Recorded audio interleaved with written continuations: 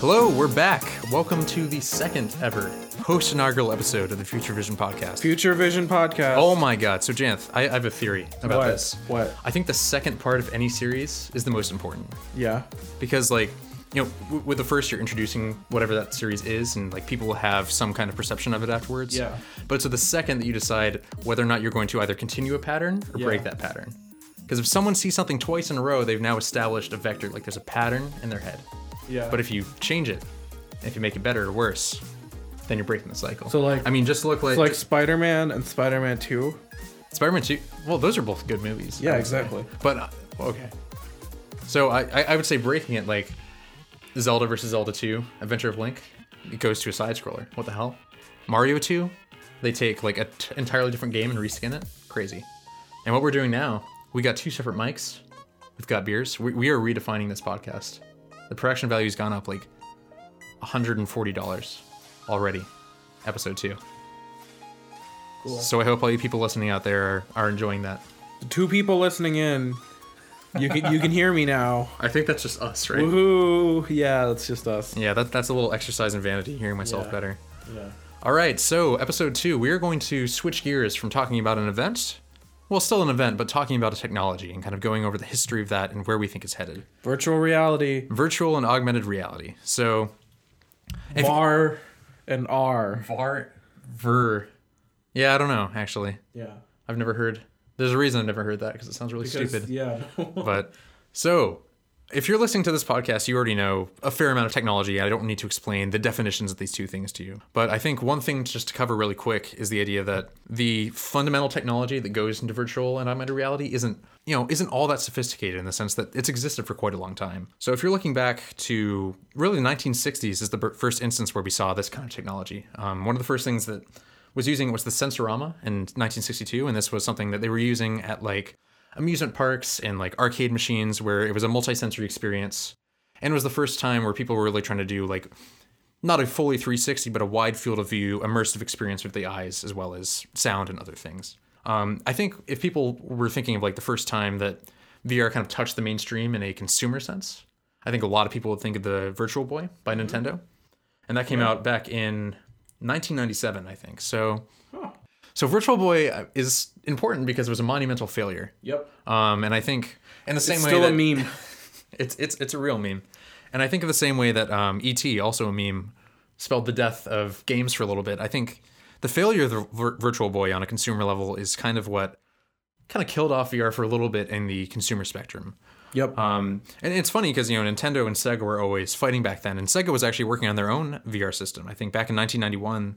they first announced it just to like the press, but that didn't come to fruition either because the technology wasn't there or they decided that people weren't interested at the time. Yep. So then fast forwarding, basically after the Virtual Boy in 1997, there's still a lot of stuff happening either in, the private sector, a lot of either research institutions or the military. There were a lot of instances of VR being used either for simulations, training, parachute training, flight simulations, like things where it would clearly make sense and you wouldn't need all that sophisticated technology, as long as, it's a relatively stationary experience that you're doing. But really, it wasn't until 2010, so 13 years later, where VR kind of jumped back into the mainstream in some sense, because Palmer Luckey, a classic kind of building technology out of your garage, he was the first person who, maybe not the first person, but the one who popularized the idea that the technology had finally reached a point where we could do consumer-level VR, I would say. Yeah. He was able to build a good enough prototype that could be mass produced and could be shared with any number of developers and consumers. Mm-hmm. Yeah, and I mean, through that prototype, he was able to attract a lot of really, really great minds, either from id Software and some of the originators of PC gaming were getting interested in this, and that's really how Oculus came to be originally. So fast forwarding just 2 years or 3 years, we had the DK1, which was actually launched on Kickstarter for the first time in August 1st of 2012. So this was kind of the first time that the public, outside of people who were, working internally, realized that VR was back on the menu and like it was coming in a faster way. So the DK1 was actually first launched March 29th of 2013. And I haven't actually used a DK1. I've used a DK2 when I was doing some development in college. But I mean, what I could tell from the DK2 is that in this first iteration, the resolution was a huge problem. So I mean, I guess we should go over what are the fundamental parts of what makes VR a good experience. Mm-hmm. Obviously, one of those things is you need either one very wide display screen, or you need two screens of relatively high resolutions, because these are basically being placed a couple of inches from your eyes, and you're actually using lenses to basically give it a 3D effect when you're looking at it. So with those first couple of iterations, these were 640 or 1280 by 800 resolutions on these screens, which sounds like a relatively good screen. I mean, we're talking 10 years ago, a monitor of that resolution isn't that unseemly. But I mean, it's absolutely impossible to read text on a display like that when you're looking at it. Yeah, and I think you have to look at it this way. A lot of monitors, the actual distance from your eyes is much farther than something like an Oculus, where it's very very close to your eyes. So it does make a huge difference. And in addition to that, you also have to look at the refresh rate on something like this as well. Yeah. If the refresh rate is a lot slower, it's not really that big of a deal when you're looking at a monitor or television, or even your phone for that matter, because it's farther away from you. And you don't need the experience to appear as lifelike as you need to on a VR headset. Mm-hmm. Yeah, so I'd say the refresh rate that we're seeing now with kind of proprietary like main VR headsets is about 90 hertz. And it's a different threshold for everyone, but if you drop under 60 hertz, 70 hertz, a lot of people experience nausea. Once there's really any displacement between your own body motion and what's happening on screen, from a biological standpoint, because your eyes are being tricked into thinking this is reality. So if your movements are not being perfectly matched by what's happening in front of you, it can be very disorienting and nauseating. So yeah, so the second thing, we got resolution, then we have refresh rate, and then I think the third most important thing is, or the other really important thing is tracking. Like I was saying, that one-to-one tracking is a very important thing. Yeah. So when we talk about the DK1, DK2, and the original Oculus Rift, so just fast forwarding, DK2 came out in 2013 or 2014. And then the Oculus Rift was launched in 2016, so a couple of years later. And this was launched alongside, basically within the same year, with the HTC Vive and the PSVR system, which was originally called Morpheus. And we'll do a little compare and contrast of those systems. But one thing that I think really set the Oculus Rift behind, despite having the backing of Facebook when it came out, having, I would say, better build quality, having a better presentation, and being the first out of the gate. It came out in March, whereas the HTC Vive came out in April, mm-hmm. and then PSVR came out in October, mm-hmm. Was the fact that when it first came out, it did not have full room scale tracking, full positional tracking of the body, which is an incredibly important thing, I think, in VR. Mm-hmm. So when the Oculus Rift first came out, it was the headset, which had its full positional tracking, and you had an Xbox One controller to do all of the actual control. Mm-hmm. So despite the fact that Oculus had a lot of really great proprietary studio work, they were making their own games exclusively for the system, and that was a great thing. They were originally developed in the mindset that you were looking through a VR headset, but the way in which you're interacting with the world and the way you're controlling is more like a traditional game. So Lucky's Tale and Chronos were two of the first games that came out, and they were fundamentally very basic games, but it gave you kind of the freedom of looking around the environment in a 3D virtual reality space. Mm-hmm. So then going from that to the HTC Vive, and that's what I got. I got my Vive, and I think probably about June of 2016, so pretty early on. I was pretty early adopter on that. What ultimately led the Vive to kind of have the most momentum coming into the play was, one, that it had full positional tracking. I think that's an incredibly important thing. Yeah. And really quickly, I think one thing that's important to touch on is the way that the tracking systems in the Oculus Rift and the Vive are actually inverted, in the sense that with the Oculus Rift, you actually have a camera that's looking for basically, anchor points on your controllers and on your headset itself, and it's using those to do your positional tracking. Whereas with the HTC Vive, the trackers are actually on the headset itself. It's looking for beacons that are set up within your room, and that's how it's actually doing its tracking. Mm-hmm. And people have found over time that the what I'd say the lighthouse effect, the way that Valve is doing it, has been a lot better, in the sense that if you want to get a full room scale experience with the Oculus Rift, not only when you get your motion tracking controllers do you get a second camera, but you actually need a third if you want to have really no problems with a full room scale experience. Whereas with the Vive, you buy it, you get your two lighthouses, and out of the box, it's pretty much seamless. So cost-wise, how would that be different? So cost-wise, I don't know what the manufacturing costs of them are. Yeah. But coming out of the gate, the Oculus Rift was $600 for the headset and the controller. Yeah. And then an extra $200 when you got the two more motion tracking controllers and the second camera. Whereas the HTC Vive was $800 right out of the gate. So they're, for the technology you're getting and for getting the full room scale experience, they're the exact same price. Okay.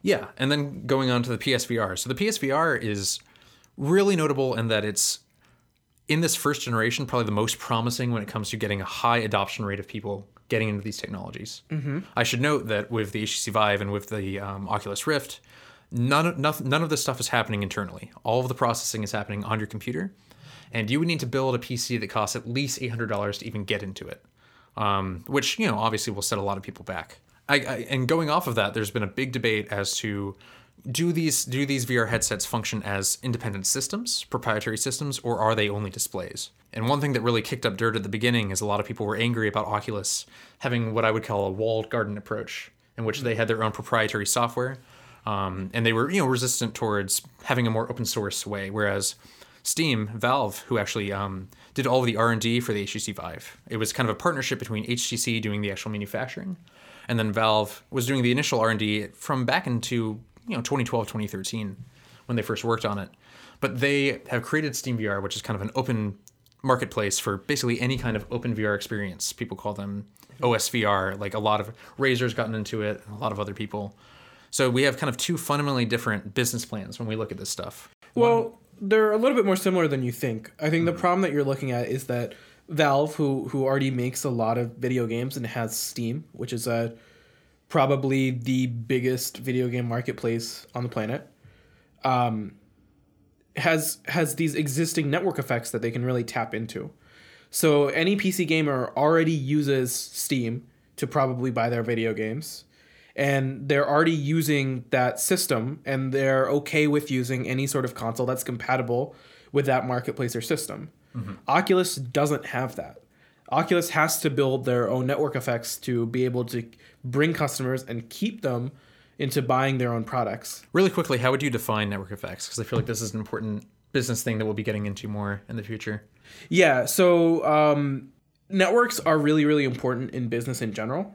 So you can define a network either kind of like a social network like Facebook, or networks with sort of on like more product-based networks, like Apple has a product-based network. So having a pre-existing ecosystem that people are familiar with, so that when you introduce something new into it, it's more readily adopted because it feels like it's part of that network?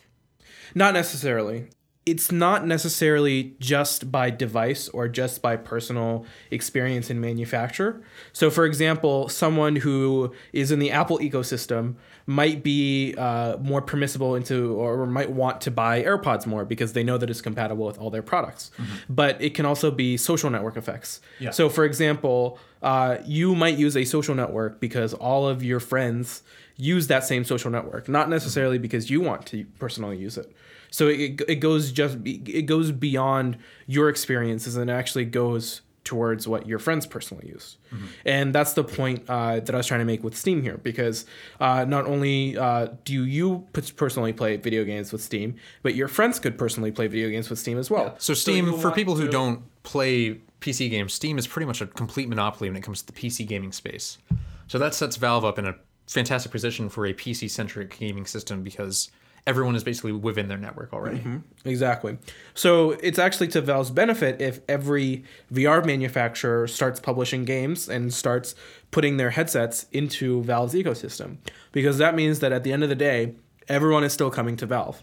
But this same notion is not necessarily true with Oculus. Mm-hmm. If Oculus wants everyone to come to Oculus, they need to build in network effects to ensure that that is the only VR headset that they're buying, because they can't really differentiate in the market solely based on hardware. Mm-hmm.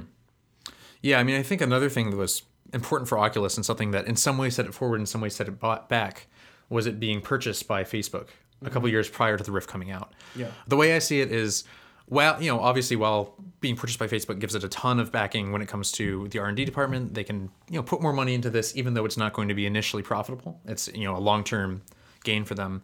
The problematic thing when it comes to Facebook purchasing it is that when you look at like what kind of people are going to be buying one of these headsets, these are early adopters who are very much into the PC space. generally not the kind of people who are fans of Facebook. The impression I would get. Yeah. Generally people who are very pessimistic or speculative about, or more aware of what could possibly be happening when it comes to data mining, when it comes to their personal information being set out. It's generally people who are not as enthusiastic about that kind of thing. I mean, I was very much into the Reddit communities of r/Rift and r/Vive when these were coming out.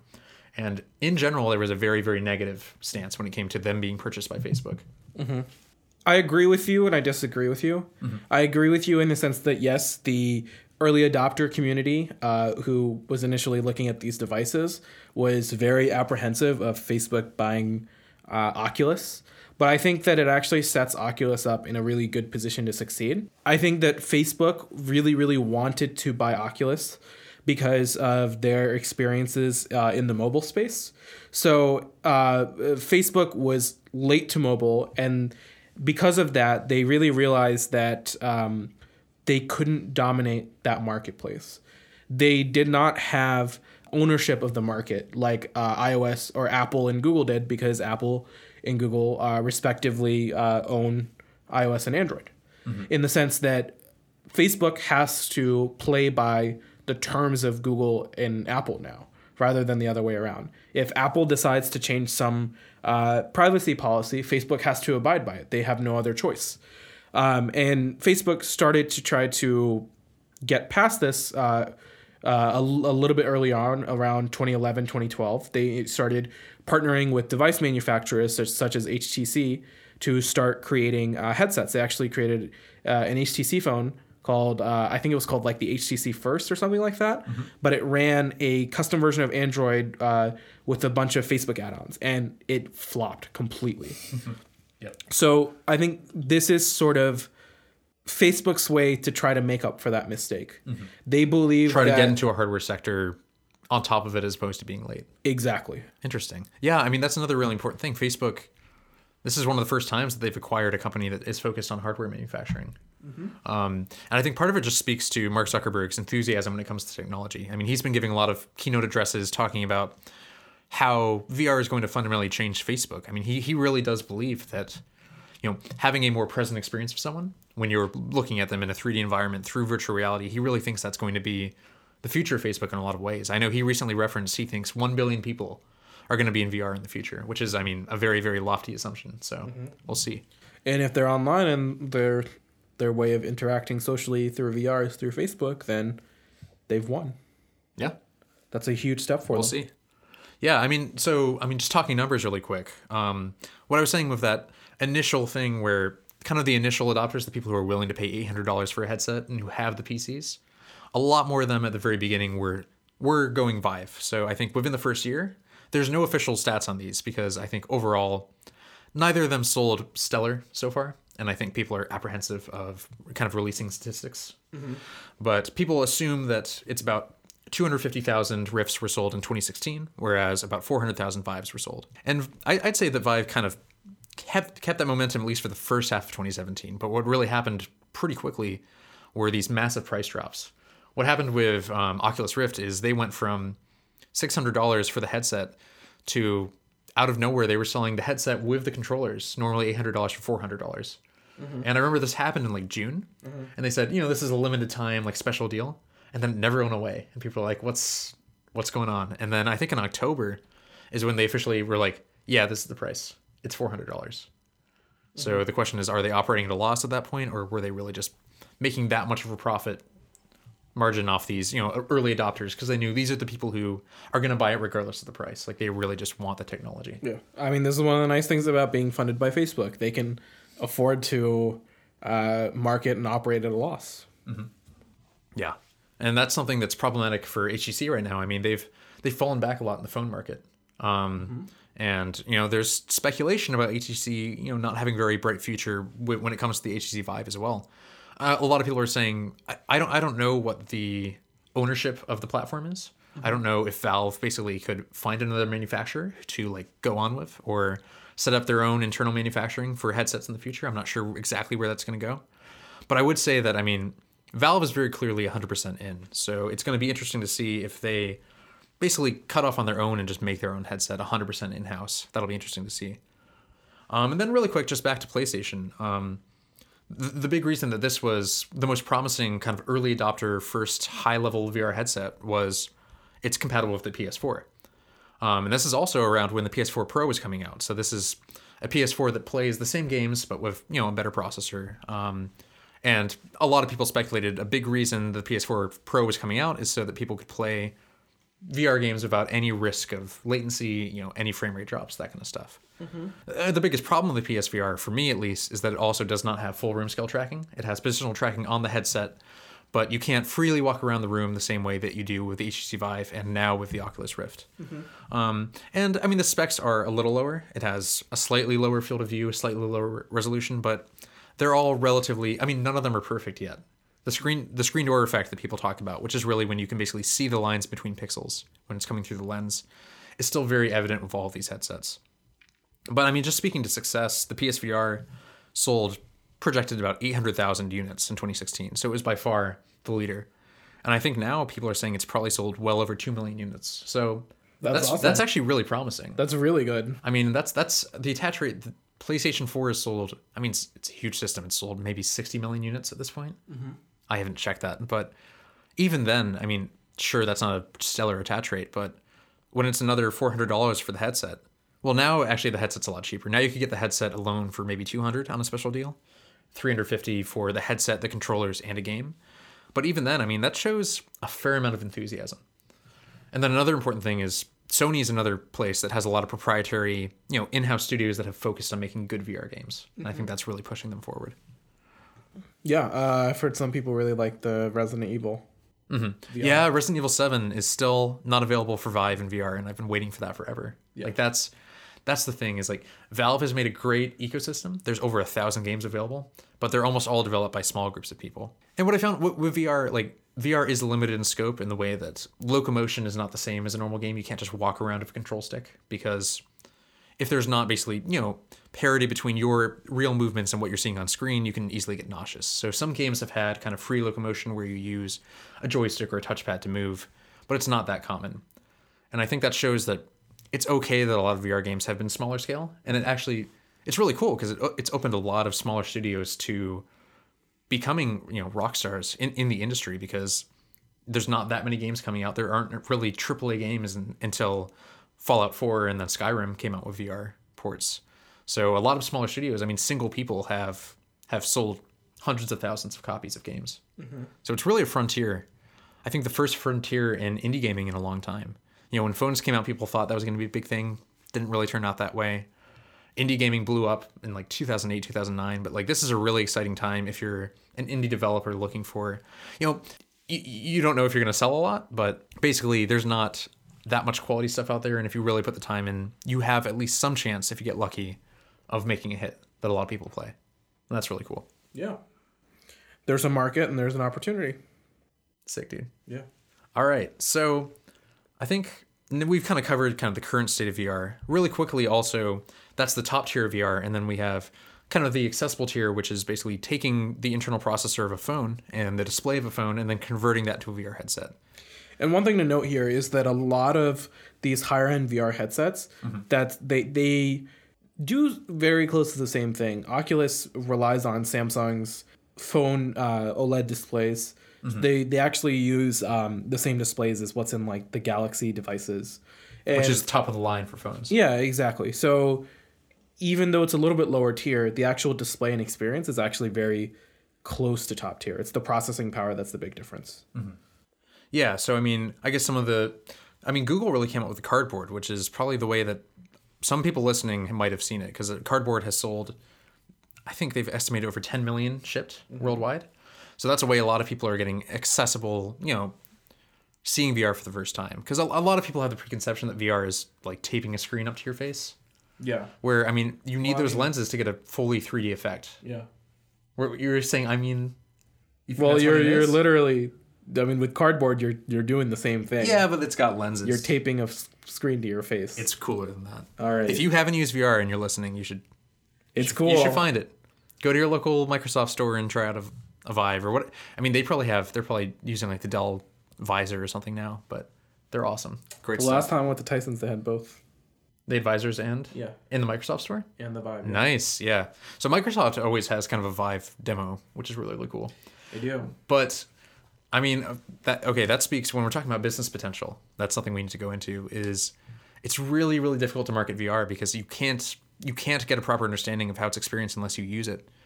And if you want to demo it in a public store space, clearly people are very apprehensive to put it on a headset and look like an idiot in front of a lot of people walking by in a mall. I mean, it also just literally takes up a lot of space. Exactly. Setting up a demo area is a very expensive use of your real estate. Mm-hmm. Yeah, I mean, every single person, I've demoed my Vive to maybe a dozen people at this point, and they all love it, but I don't think I've converted anyone to wanting one themselves. It's a good party trick. Yeah, I mean, and there's just a stigma to how do you properly market it. You know, you see these great headshots of people wearing VR headsets, and it looks incredibly dopey. Like, how do you properly communicate how incredible that is? It's really, really hard to do. It's really hard to convince people that this isn't a fad the same way 3D TVs are or something like that, and it really is. You know, it's a really big problem right now. Yeah. And I think this is where augmented reality comes into play. I think that augmented reality is definitely an easier sell and an easier way to get someone into these same sorts of ecosystems and help with get people involved. Exactly. Yeah. So before we jump into AR, which I think in a lot of ways has more interesting future potential, let's just talk about kind of the future of VR, what we're going to see in the next generation of headsets, and what do we ultimately see as the potential there. So when we're looking to the future, I mean, just a couple of weeks ago, not announced, but the price of the Vive Pro was announced.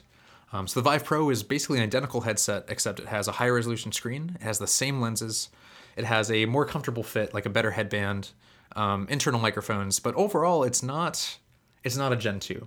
And I think that's something that a lot of people were annoyed with going in. It's a 60% resolution bump, but it's not a proper second generation. And they're selling it for $800 for just the headset, whereas you can now get a Vive for $500, and people are incredibly angry. The vast majority of people who were buying into Vive are now kind of looking in other areas. So one of the biggest other areas is Pimax, which is a Chinese manufacturer who, I don't know when it started, but September 19th, 2017 is when they started their Kickstarter for the Pimax 8K. So they're marketing this as an 8K headset, which it really isn't. It's two 4K screens, and they're saying since they're horizontally aligned, it's 8K. It's kind 4 plus 4 is 8. Yeah, it's marketing bullshit. The math adds up. But when it first came out, the first iteration, I know people who were testing it weren't that enthusiastic, but it seems like I think they're on their third iteration of the technology, showing it to people now. And I mean, what this offers is, a huge increase in resolution. We're talking 200-degree field of view versus like 110 for the Vive. So the goggle effect that you would get on a current VR headset is completely different. And that's a really transformative thing. But I would say the other thing that we really need to address in the future, if we want these headsets to blow up, is the wire, that connection. Because while once you get used to it, it's not that much of a hindrance, walking around.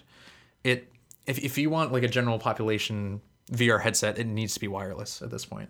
It's just it's a universal expectation among anyone who uses consumer technology now for everything to be wireless. It's just how it is. Yeah, and I mean, like, even on top of, I think, just an expectation, there's actually a real physical problem.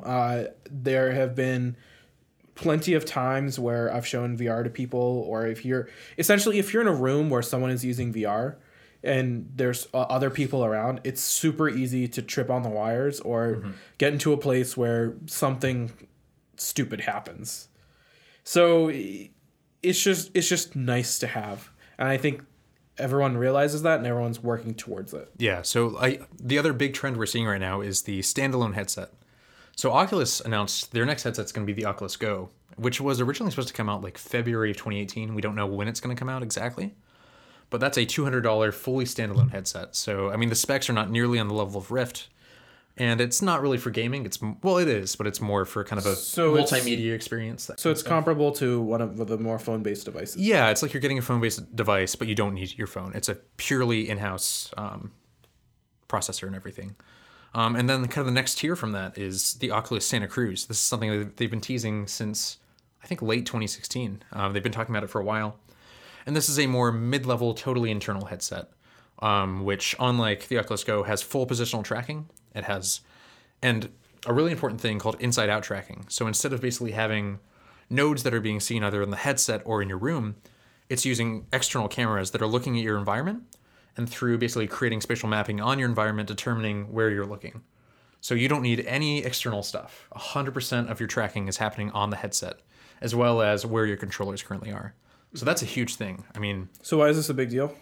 so this is a big deal because this will be the first instance in which every single thing that you need to fully experience a room scale experience is just the headset and the controllers. There's no other instance where that's going to happen. So you don't need to set up anything.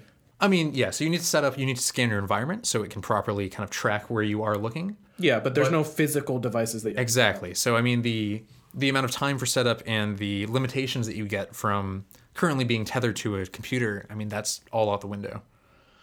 But I guess now that we've gone over where headsets are going, I think the hindrance is, even if you do have that freedom, the question is, where can VR go when it completely obscures vision? Like, it has a ton of, specifically in gaming, what I found is since I've had my Vive, basically every game I play, I wish had a VR experience. I think it truly is transformative. And I think really once we get a tetherless experience and we get a higher resolution experience, we're there. It's going to be a huge thing, especially once people can actually afford it. But outside of gaming, like, what do you see as the potential for VR? I think that VR has a lot of implications in sort of other experiential matters. Mm-hmm. So this might kind of be similar to video games. One thing that I can definitely see is sort of arenas or sort of other sort of entertainment purposes. So imagine something like going to paintball or doing something like Top a modern version like of laser tag where you have a group of 10 people who go into kind of an empty room.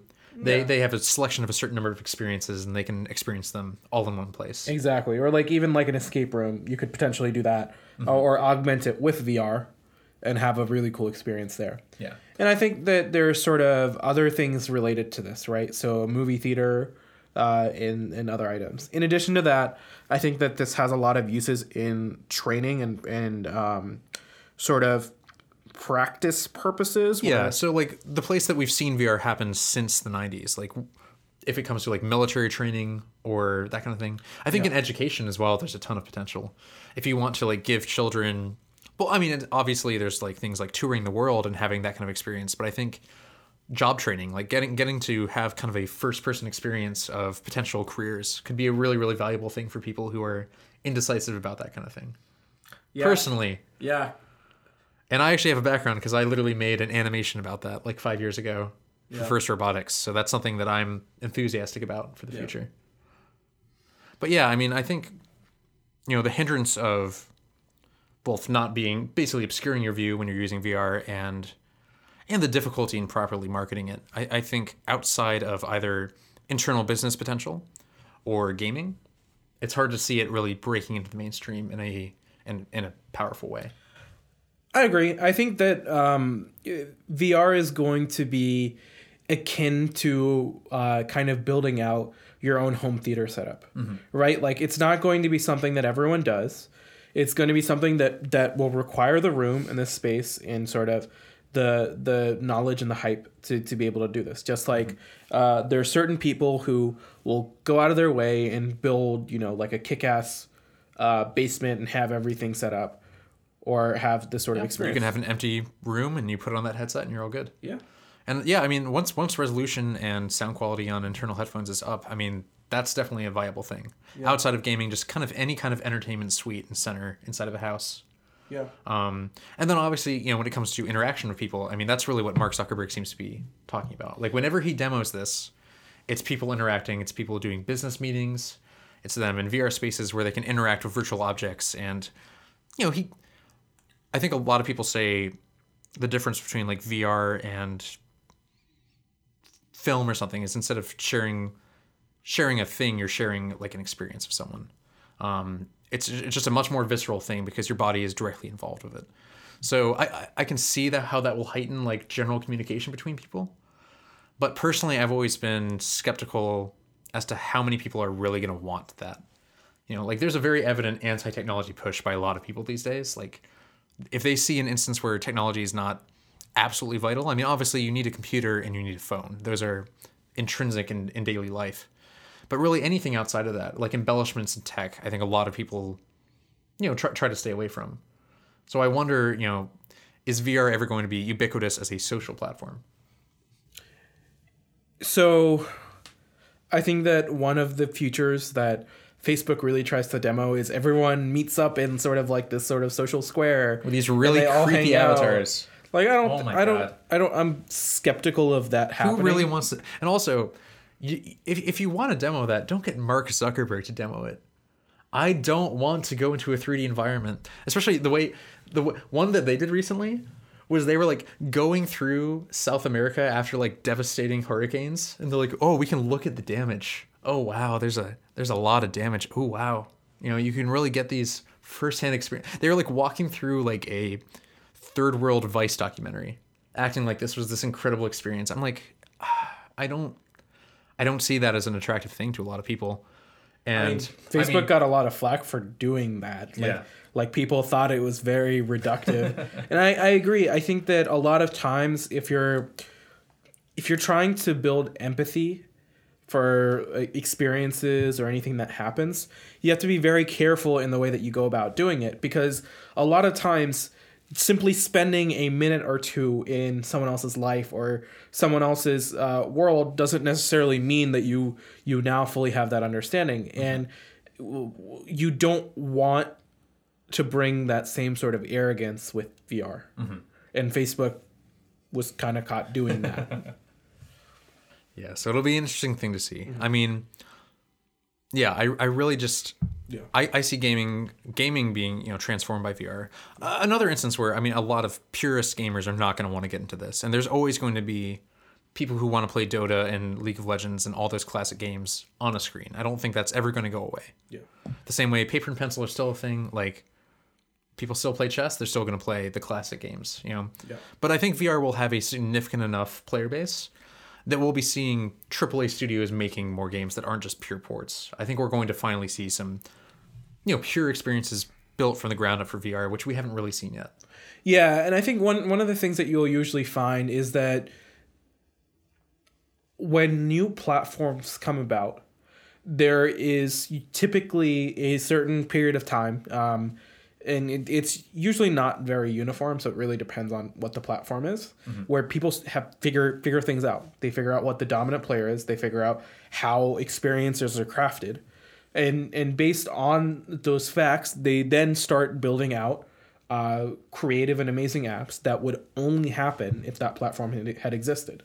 For example, Uber did not come out right when the iPhone came out. It took a few years for mobile phones to really get to the place where Uber was a viable product and it became this amazing social network. And at the end of the day, something like Uber would not have existed if it was not for the phone. Mm-hmm. And I think that in a few years, you're going to start seeing, similar experiences. They might not be as transformative as something as Uber or anything like that, but you'll start to see those similar experiences that can only happen on a VR headset. Yeah. And in addition to that, one thing that I wanted to bring up too is I think that while social networks or anything like this will not be particularly effective with VR, I think that you might be able to see collaborative work mm-hmm. be very, very powerful on VR. Yeah, a lot of remote meetings could potentially be done over VR, and you can imagine having, like a task list or a board that you can physically organize because you're in a VR space versus having to do something over the web. Yeah, virtual desktop is kind of the current main VR setup that people use for their own desktops. And yeah, there are a lot of remote workers who just for fun will spend entire workdays inside of a VR headset, and it's surprisingly functional. Yeah. People can basically work, the same way they would in a traditional office environment in VR. I think the biggest hindrance right now is just the resolution of screens. It's hard to read text properly, but once Pimax, and we'll iterate on that, we'll be there very quickly, I think. So yeah, kind of in-person collaboration, kind of just accountability of people. When you can actually see someone there, I think it's a lot harder to kind of avoid work than if you're just sending a Slack message and then disappearing for a while. I think, yeah, I can see basically just VR workplaces being a thing, especially for just those Wild West companies that want to try it out. Like I could see a lot of startups that are doing remote work just wanting to try it out as kind of an experiment. Yeah. And I predict that it would actually be quite effective. I mean, it's not something everyone would want to do 100% of the time.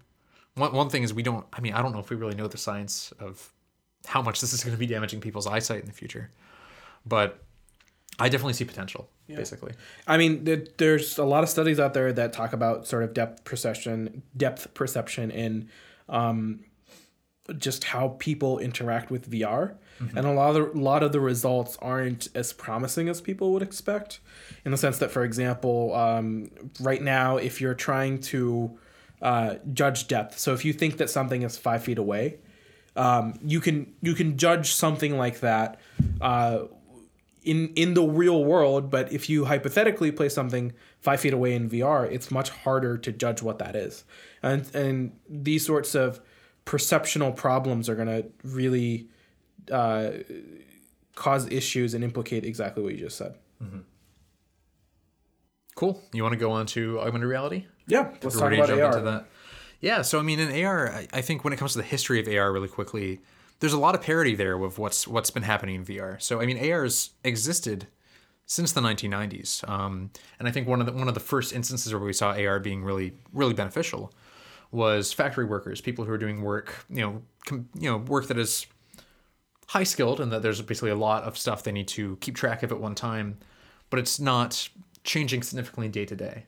So if you have basically a heads-up display or some way, you can either augment things by putting objects over your field of view, or you can basically be playing some kind of tutorial or giving you kind of a bulletin board list or something like that.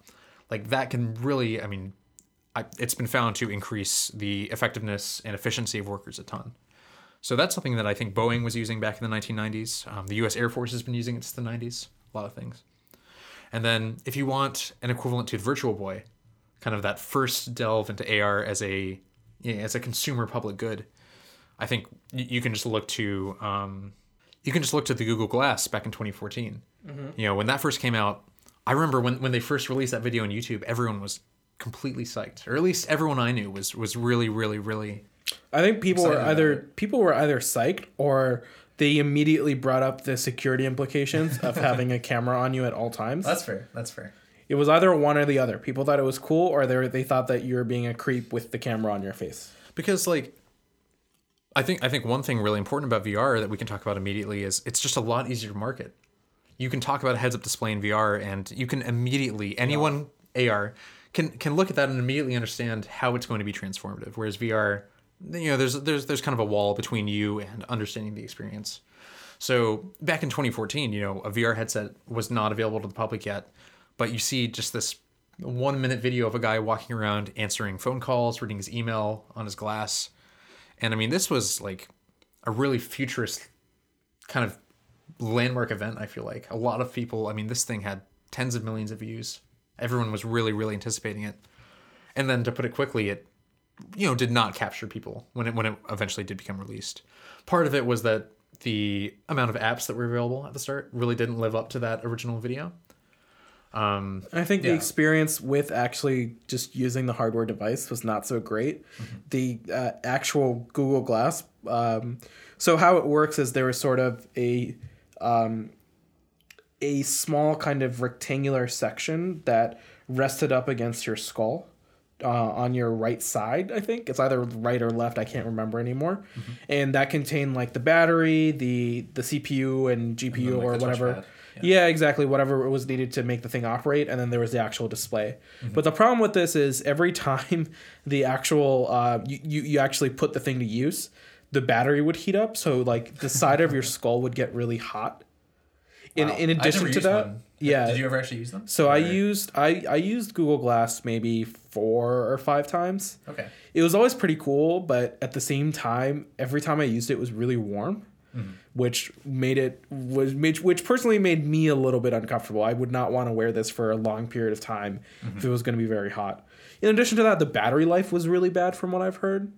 So this was definitely something you're going to be wearing all day. That's a deal breaker. This was definitely a development dev kit type device. It was not something that was meant for the market, and I think as a result, it failed because people expected it to be a market-ready device. Sure, yeah. I mean, for reference, in 2014, people say it was about 800,000 units sold, which isn't terrible, but that's a lot for the amount of hype device that was going into this, it doesn't sound like much. But when I read that number, it doesn't seem like, from Google's standpoint, I doubt they really expected much from it. It really was just putting it into the wild and using people as a beta test to see, how do we iterate on this? How do we make sure that when technology is ready for this, we're the first ones and we have everything ready. I mean, and we understand not only the technology, but the consumer and what they want so that we can tailor the technology to them. Yeah, and I mean, Google Glass did come back. So right now, Google Glass did a relaunch of, I don't know when they did it. Sometime in 2017. Yeah, in 2017 it came back out, and it's being exclusively used in industrial settings, and it's used a lot to operationalize information, in the sense that if you have something that you need to know right now, it will show it to you in the heads-up display. So if you're a factory worker who's working on a very specific piece on the assembly line, you might potentially view instructions on how to assemble that piece, or any further instructions or information that you might need. And it's actually very, very valuable and effective in that area. And it's actually doing really great as a product that's only in that space, not necessarily something consumer. Yeah, I mean, there are a couple local companies here in the DC area that specialize specifically in Google Glass, basically developing software for people who work in warehouses and work in that kind of business environment. And I mean, yeah, like I said, you can have videos playing. You can basically use the first-person experience to share your view with an expert, so they can kind of give you direct, background and tell you how to do whatever you're trying to do. Yeah. I mean, there's tons of potential in that area. Yeah, I mean, imagine a surgeon wearing Google Glass and using this to aid their experience. I think that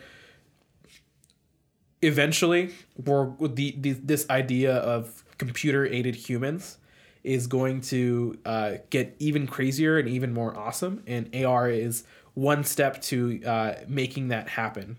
And it's going to be one very important step to making that happen. Computers are very good at doing sort of complex menial tasks, whereas humans are very good at dealing with ambiguity. And we need to find a great way to enable both to be effective at what they're doing. Exactly. Yeah, I mean, when we're talking about medical stuff, I took a class in college that was augmented reality, very much focused on medical things. And I mean, when it comes to invasive surgery or really anything like that, AR has already been used to some capacity for over a decade. We're not talking about heads-up displays all that much. That's really more in a research environment. But if you're talking about basically taking a scan of someone's anatomy and then overlaying that with a live video feed of the person operating, and you have some kind of tracker on the instrument that you're using when it comes to invasive surgery, it's really it tells you, it tremendously changes kind of operations and that kind of thing. And then I think in the future, when it comes to diagnosis and that kind of thing, if you have a really, really sophisticated computer vision algorithm that can basically take your first-person perspective and say, from whatever rash or something that someone has, I can immediately kind of infer what they have, what symptoms they're showing, and what they need to be prescribed, as well as, once again, like giving a first-person perspective for someone more qualified. You could call in someone who knows exactly what this is, and they could immediately kind of prescribe something or give a diagnosis. Yeah, I mean, even adding on top of that, one of the most interesting papers I've read in the last 3 to 6 months is that there's a bunch of researchers who created a machine learning algorithm and found out that there's slight things that change in your face. So like very, very slight expressions, the way that your eyes curl up or the way that your nose swells, that's actually indicative of if you have the flu or not. So imagine using AR or being able to use some of these glasses to predict that someone has the flu, a week before they have it, and you can actually still give them the flu vaccine and it would be effective. Yeah. And I mean, just imagine the potential of that kind of facial recognition in other areas. I mean, when it comes to sentiment analysis, if you're giving a speech, you could basically gauge, the engagement that you're getting of the people you're talking to. If you have people who have trouble empathizing with other people or understanding emotions, you could basically have, a heads-up display that allows them to, study and internalize and understand those emotions when they're talking to someone else. When it comes to accessibility, you can have basically, if someone is deaf or someone is blind, you could say, you could either have it basically telling you what is around them when they ask, say, what is directly in front of me at the moment, use computer vision algorithms, and then basically, tell the person audibly what they're seeing, or vice versa. yeah, I mean, the potential in those areas, and then like in law enforcement, when it comes to sentiment analysis, when it comes to camera systems and that kind of thing. I mean, we could be, if anyone has ever watched Psycho-Pass, if you watch anime, we could have crime coefficients for everyone walking around. I have no idea It's a good show. about what you're talking about. Production IG, it's a good show. So just shouting out. All right. Psycho-Pass. Cool, dude. Is that going to be our sponsor? Sponsored by Psycho-Pass? Yeah. I don't know. I mean, I don't think we can be copyright's pretty tough sponsored over there in by- Japan. I don't know. I think we can sponsored by a show that's already over. Well, it's not. Well, there's been a second season in a movie. I don't know if it's totally over. Anyway, really quick, I mean, I talked about how Google Glass is kind of the equivalent in some ways of that first iteration of public things. But now we're really seeing that second wave, the same that we saw Oculus Rift and HTC Vive and all that stuff with the HoloLens. I mean, that's really what ushered in this next generation of AR devices. This is once again purely a research device at the moment. I think when Microsoft's head of that division was asked how they sold, he's like, in the thousands, not tens of thousands, or something to that effect. It hasn't sold that much. But I mean, I think everyone who's used it, despite a very limited field of view, I mean, the actual area in which you are seeing an augmented display is very, very limited. The potential that you can kind of gauge beyond that is tremendous. Yeah, I've used the HoloLens twice, and it's one of the coolest devices I've used in the past 10 years. And I think that it actually goes beyond just the augmented reality portion of it. I think it goes into sort of the room tracking and the facial tracking aspects of it. So one of the coolest parts about using the HoloLens is the fact that it uses room tracking and facial tracking to be able to, potentially, one, place objects in different rooms. It actually understands where you are and what the things are in your room. Yeah, I mean, not only does it have spatial mapping, but it can understand occlusion of different objects. I mean, it can really seem immersive. Yeah, absolutely. So one of the things that we were doing with the Oculus Rift that we had in this research lab is that you could actually place different objects in different rooms. So people would place creepy clowns in a room, so that way when you open the door, you'd actually see this creepy clown in this dark room, and it would scare the crap out of people. Truly a life-changing technology. Yeah, it was. Or you could put like a fake car in your garage, right? So if you can't afford a Tesla, you can put a Tesla in your garage. When it comes to dumb applications, like in my class, every other person for their final project did some kind of medical application, and I literally just made Rocket League. We called it HoloLeague. It was Rocket League in augmented reality, and it was awesome.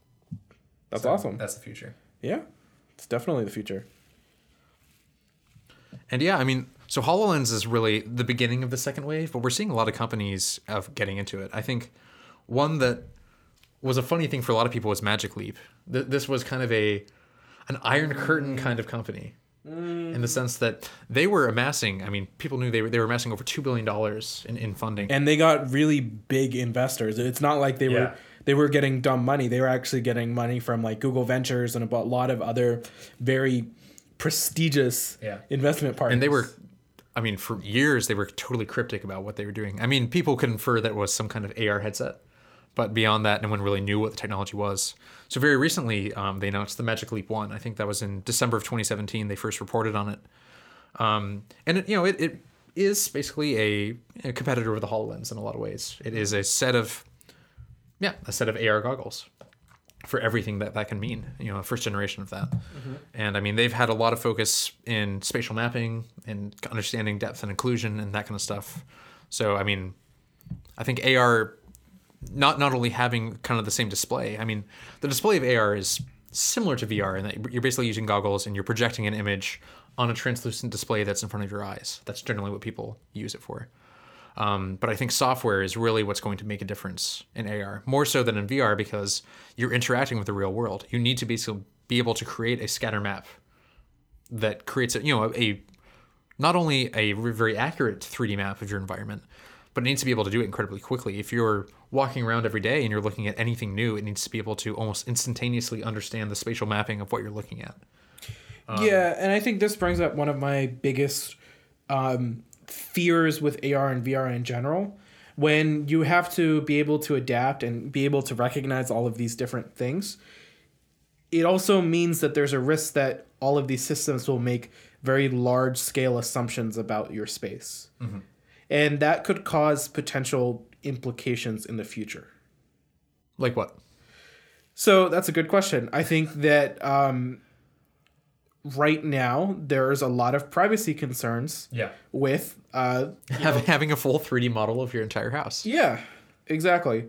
And if imagine advertisements were displaced or displayed based on what you had around you, or even in order to use certain products or use certain services, it had to scan your room first to figure out what you actually had or liked. And I know this sounds a little ridiculous, but this could totally happen. I mean, that's what you need if you want it to work. Yeah.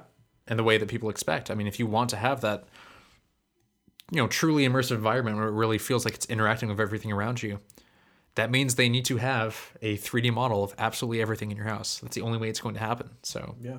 And going back to the assumption side, imagine someone is using these devices to as part of their jobs, right? Like going back to this idea of a surgeon using an AR app to be able to perform surgery. Imagine if the AR app got some of the depth perception wrong and made a fatal mistake in the surgery. That's totally something that could happen in the future if we're starting to depend on these products to help make these very, very important decisions. Yeah. And the assumptions made by these products are going to be a problem. Yeah. I mean, especially in like high risk things like medical. I mean, when you look at the amount of regulations it takes to take a surgical robot and be able to use that in surgeries, I mean, the amount of testing and documentation, it takes over a decade from finishing the technology to having it basically being used in an operation space. Yeah. And it's going to be the same thing here. So I'm not too worried about maybe that's tremendous like technological problems causing like botched surgeries. I don't think that will be happening, but there's going to be a tremendous amount of time it takes to verify that it's safe. Yeah, absolutely. I think that you're right that there's going to be a lot of regulation around this in regulated environments like hospitals, but that still doesn't reduce any of the potential risk for this. In the sense that I don't think that a lot of governmental agencies or anything like that know how to deal with technology in general. I think that I mean, if we want an example of them not understanding technology, I mean, just look at Mark Zuckerberg's testimonial of the past couple of days. I mean, most of the people in Congress do not know what Facebook is. They do not understand how data is used. I don't think they understand how they don't understand the business. Some of them don't understand like an ad-based business model. I mean, this is scary stuff. And these are the people that are deciding all of the laws about these sort of subjects, which is a little scary. That's why you got Elon Musk coming in and being like, "Hey guys, we don't have as much time as you think. I mean, we need to enact some kind of legislation about either augmented reality or, when it comes to artificial intelligence, like we really need to have some ideological standing on these things because they're going to blow up in our face very quickly. And if we don't really have a set of tools to deal with them when it comes, we don't know what can happen without regulation. I 100% agree. And then, I mean, just looking at AR's accessibility in the future. I mean, HoloLens, this is multiple thousands of dollars, and I would assume Magic Leap is going to be very expensive as well. Magic Leap, actually, all of the onboard computing is using basically a puck that you would place either in your pocket or, clip to your belt outside of the headset. But then if you want an example of a standalone headset that's very cheap, Leap Motion, which is a company that exists in the AR space and VR space for a long time. Prior to this, they've really focused on hand recognition, basically gestures, hand recognition, that kind of thing. They've now announced their own thing. It's called Project North Star, and it's a sub $100 manufactured headset that it is an AR set, but it primarily does focus on hand gestures and recognition. We're not seeing the same level of software when it comes to full-scale room, spatial mapping, that kind of thing. But I mean, for $100, it's tremendous that we have anything in this space. And it shows that, I mean, in less time than a lot of people probably expect, we're going to have a consumer-ready model that, it's obviously not going to have the potential that we think many years into the future there's going to be, but there will be enough application that people who haven't engaged with this technology before are going to want it. I mean, hand gestures are cool. Like, it's It's a very, very effective marketing push when you feel like Tony Stark and when you feel like your actor, as long as you have a headset where you have some kind of augmented panel in front of you and you can basically make gestures to move it around and manipulate it, that's enough to entice a lot of people. Yeah, I mean, it's either this or you're going to have a controller with you. Mm-hmm. So unless you think that controllers are the future of VR and AR, this is what you're going to have to do. Is you're going to have a really good gesture-based recognition system. Yeah, I mean, it's funny, like, gesture-based gaming was something that was, like, completely scoffed at back in 2006 when Nintendo kind of ushered it in with the Wii. But now, I mean, once it's in VR, it's transformative. I mean, no one is arguing about full-scale motion tracking for gaming now. Yeah. And it's going to translate just into AR. I mean, I think gesture-based, and, we're seeing a huge surge of voice interfaces, conversational interfaces, and that's, all of that technology can feed directly into AR systems in a really, really transformative way. Mm-hmm. So I guess I would ask, since we're future vision, what do you think is the most interesting thing we're going to see AR doing in the next decade? For you personally, and I guess, what do you think will be just the most important on a societal level? That's a really good question. I don't know. So let me answer both of these questions. So for me personally, I think that augmented reality is going to have really, really cool games. I was a huge fan of Pokemon Go when it first came out. I think everyone was that summer. That summer, everyone went out and played outside. That first weekend. Yeah. That was amazing. Really cool. I don't know beyond that. It was really great because I met so many people in my own neighborhood that I've never talked to in my entire life. And never have since. Yeah. But still. Pretty much, yeah. But it was a cool way to bring people together. And I think that there's a lot of opportunity to create experiences that are similar to that, to start bringing communities together. Yeah, I mean, it's important to mention that AR isn't only kind of these heads-up displays. I mean, if you've used a Snapchat filter or an Instagram filter, I mean, that is AR. Basically, any time in which you're augmented reality with any kind of virtual object. So, I mean, when we talk about current adoption rates, over 1 billion people have used AR already in some capacity. Yeah. And I think that the second question that you asked, right? Like, what is going to be a big societal change as a result of AR? Mm-hmm. I think that's one of those things that we can't really know the answer to. And going back to the Uber example, I don't think anyone, right when the iPhone came out, could have said... You gotta try, though. No, but I don't think anybody could have tried. And that's okay. It's okay if you're wrong, Janth. No one's going to listen to this. You're okay. You can say whatever you want. I'm not going to be wrong. All right, then what do you think it's going to be? You can't give me a non-answer. It's not a non-answer. I think I'm just saying that I literally don't know. Okay. I won't say what's the most impactful, because, I mean, that's a very lofty question. Yeah. What do you think will be the coolest thing that we'll see in 10 years? I think that, again, going back to this idea of assumptions, I think that you're going to see a lot more predictive experiences that just work for you. And I think that's going to be kind of cool. So you walk into a bar and there's a music playing and it automatically just shows up on your heads-up display so you know what it is. Yeah, like a modern Stuff Shazam, like something. Yeah. Yeah, I mean, so I was reading over a lot of lists that are like 100 future, things that AR is going to be used for. And what really struck me is, I mean, it's incredibly impressive and really, really inspiring to read through these, but the vast majority of them could already exist in some capacity with your smartphone. And they probably already do. Yeah. But the thing is, while the technology is there to make them exist, the accessibility that comes with an AR headset, the fact that that's not here yet, is really what's holding them back. Mm-hmm. Like, I was reading, some of them were like food and restaurants. You can walk into a restaurant and you could look at foods and it can give you like an allergy flag. You look at a particular food, you look at peanuts, it says you can't eat these. Or you're at your house and you look over like what's currently in your pantry and it can automatically say like, here are available dietary options for you. Or, you can look at a particular meal and it can give you kind of a calorie estimation. Mm-hmm.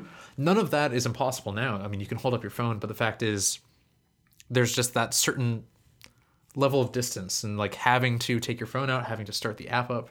If you have a constant experience that's happening in a heads-up display, there's a lot of apps that could already exist that are being transformed by that.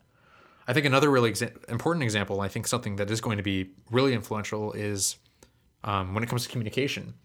If you're speaking with someone in a foreign language, you can basically have a live heads-up display of their translation going by in your head. So, I mean, yeah, right now you could hold your phone up or your computer up and you could basically read what they're saying, turn away from them, see what they're saying, and then respond to it justly. Mm-hmm. If you have a live display, you can basically maintain eye contact and then in your periphery see what they're saying. Like, that can fundamentally change the way that people in different languages can speak with each other. Like, that's really, really important. So your thought is that if you can bring some of the stuff up on your phone to eye level, it's going to change the interaction and the way that you actually use some of these experiences. Exactly. Yeah. I mean, the technology outside of the display is already there. I think I'm someone who's very pessimistic when it comes to new form factors of technology. Like, when tablets were first announced, I was like, what is the point of this? I struggled to understand tablets. And now they're kind of on their way out, and I don't miss them. They're on their way out. They're not. Tablets are not near. I mean, like we said, low-level tablets are gone. Because other way around. Low-level tablets are in. What? Yeah. Why just use your phone? A lot of people will buy a cheap tablet. You're talking like a like the $50 Fire. Yeah, exactly. Like, those things are definitely used for like entertainment. And if you look, iPad sales went up like a significant amount once they launched their cheap. Just use your laptop. You're in your house. Just pull your laptop up. Like, I just don't. If you're just trying to watch Netflix... This is for another time, but I can't comprehend If you just watch Netflix, you can watch it on a $50 thing and tablets are... call it a day. Yeah, but that's like 720p or worse. It looks terrible. My mom went on a trip and she took all the pictures on her freaking $50 Fire tablet. Yeah, people do that. They look like mud. They're disgusting. Yeah. I hate it. We've regressed as society because of tablets. I hate tablets. I think you just hate tablets. I don't like tablets. But... I really like, and that speaks to the fact that I'm very resistant to these kind of things. And another instance is when it comes to smartwatches. Yes, there is some benefit that comes to taking the form factor and moving it outside of your pocket. I mean, it does make it more accessible. They're good fitness trackers. Yeah, I mean, when it comes to fitness trackers, I mean, that's one clear thing where the form factor being on your wrist is a transformative thing because when it comes to pulse, when it comes to like tracking your steps, it's more accurate in that sense. But I think outside of that, we've seen that while there is some adoption of smartwatches, it's not a transformative technology. But I think that's okay. I think that smartwatches are marketed as accessories, and that's what they're supposed to be. So if you're expecting it to replace your phone, then yeah, of course it's going to fail. Yeah. There's not enough real estate. There's not enough... I'm not saying that smartwatches... What I'm saying is AR, I think, really is a level above that. Okay. This is not just a new form factor. This is a fundamentally different type of interaction. Yeah. In the way that a smartwatch is a new form factor of a smartphone-based interaction. It is a touchscreen in which, it's a physical object that's not in front of your eyes that you need to at least glance at to interact with. Whereas AR displays, I mean, having basically no degree of separation between you and the experience is what's going to take a lot of pre-existing technology and just reinvent it for people, I think. Yeah. Yeah? I agree. I think so. Yeah. Cool I stuff, think it'll man. be cool. I think it'll be cool. Cool, dude. I mean... You did it. You said AR things. Yeah. Yeah. Cool. Yeah. I mean... Let's talk about a couple other cool AR things. All right. I mean, just imagine. Just imagine, dude. Yeah. I don't know. Let's look through my list. What's cool here? I think that you could... Anything branded in AR is probably going to succeed for a little while. Just like how Pokemon Go succeeded. Mm-hmm. Niantic, the company that was behind that, they're doing a Harry Potter thing now. Yeah, that's coming up. And that's going to be a big deal when that comes out. Yeah. People are going to be hyped. I mean, I'm like scoffing at it right now, but I'm totally going to play it as soon as it comes out. So I'm not even hating. Well, another kind of scary thing, I mean, when you think about advertising. Yeah. Basically buying virtual space. Because, I mean, in augmented reality, while it's a virtual space, it is mapped to reality in some sense.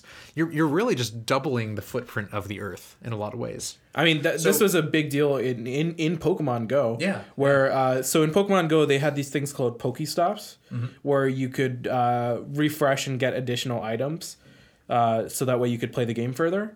And a lot of Pokestops are actually like literal physical locations. They were usually tied to geographic markers like parks. But what happened is every time a Pokestop was an actual business, people would actually go there a significant amount more.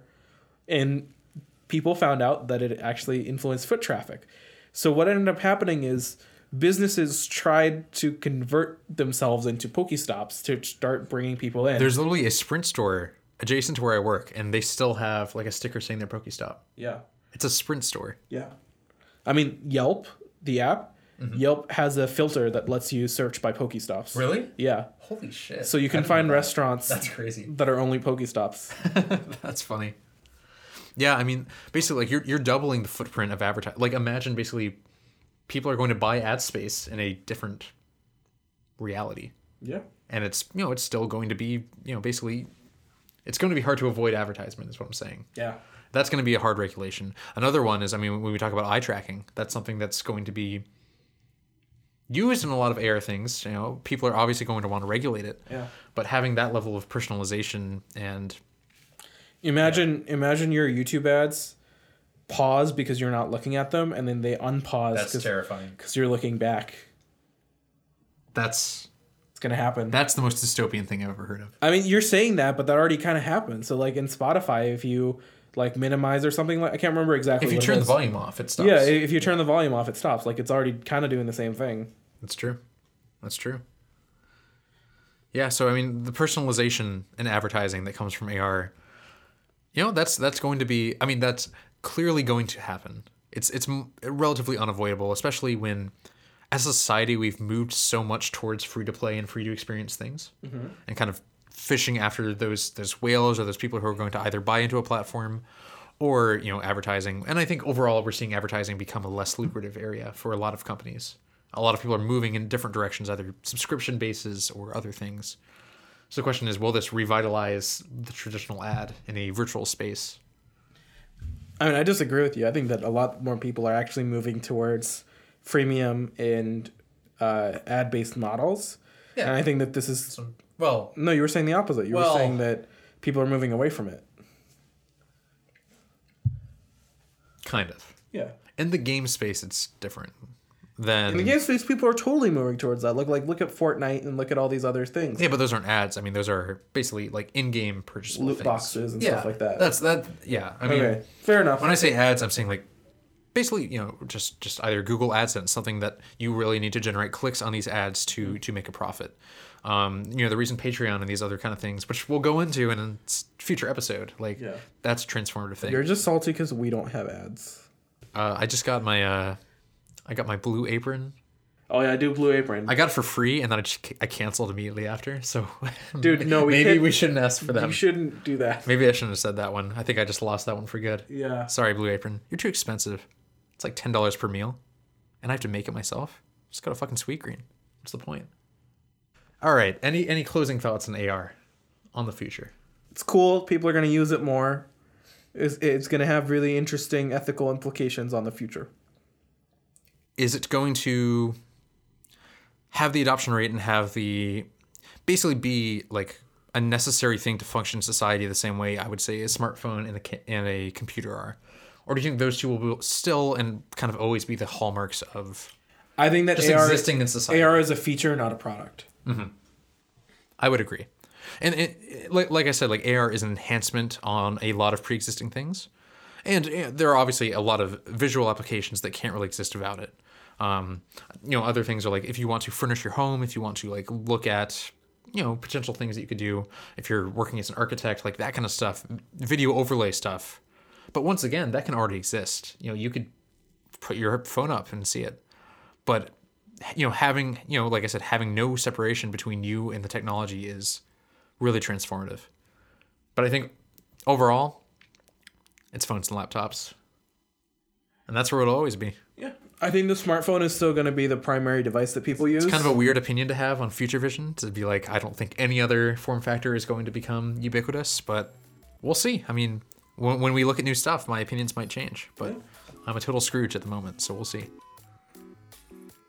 I mean, what's the most newest thing that you've bought recently? It was a smartphone, and every time that we've hung out, you always mention how much you like your new smartphone. I like it. Yeah. It's also because I haven't got a new one in 4 years. Yeah. So I like it a lot.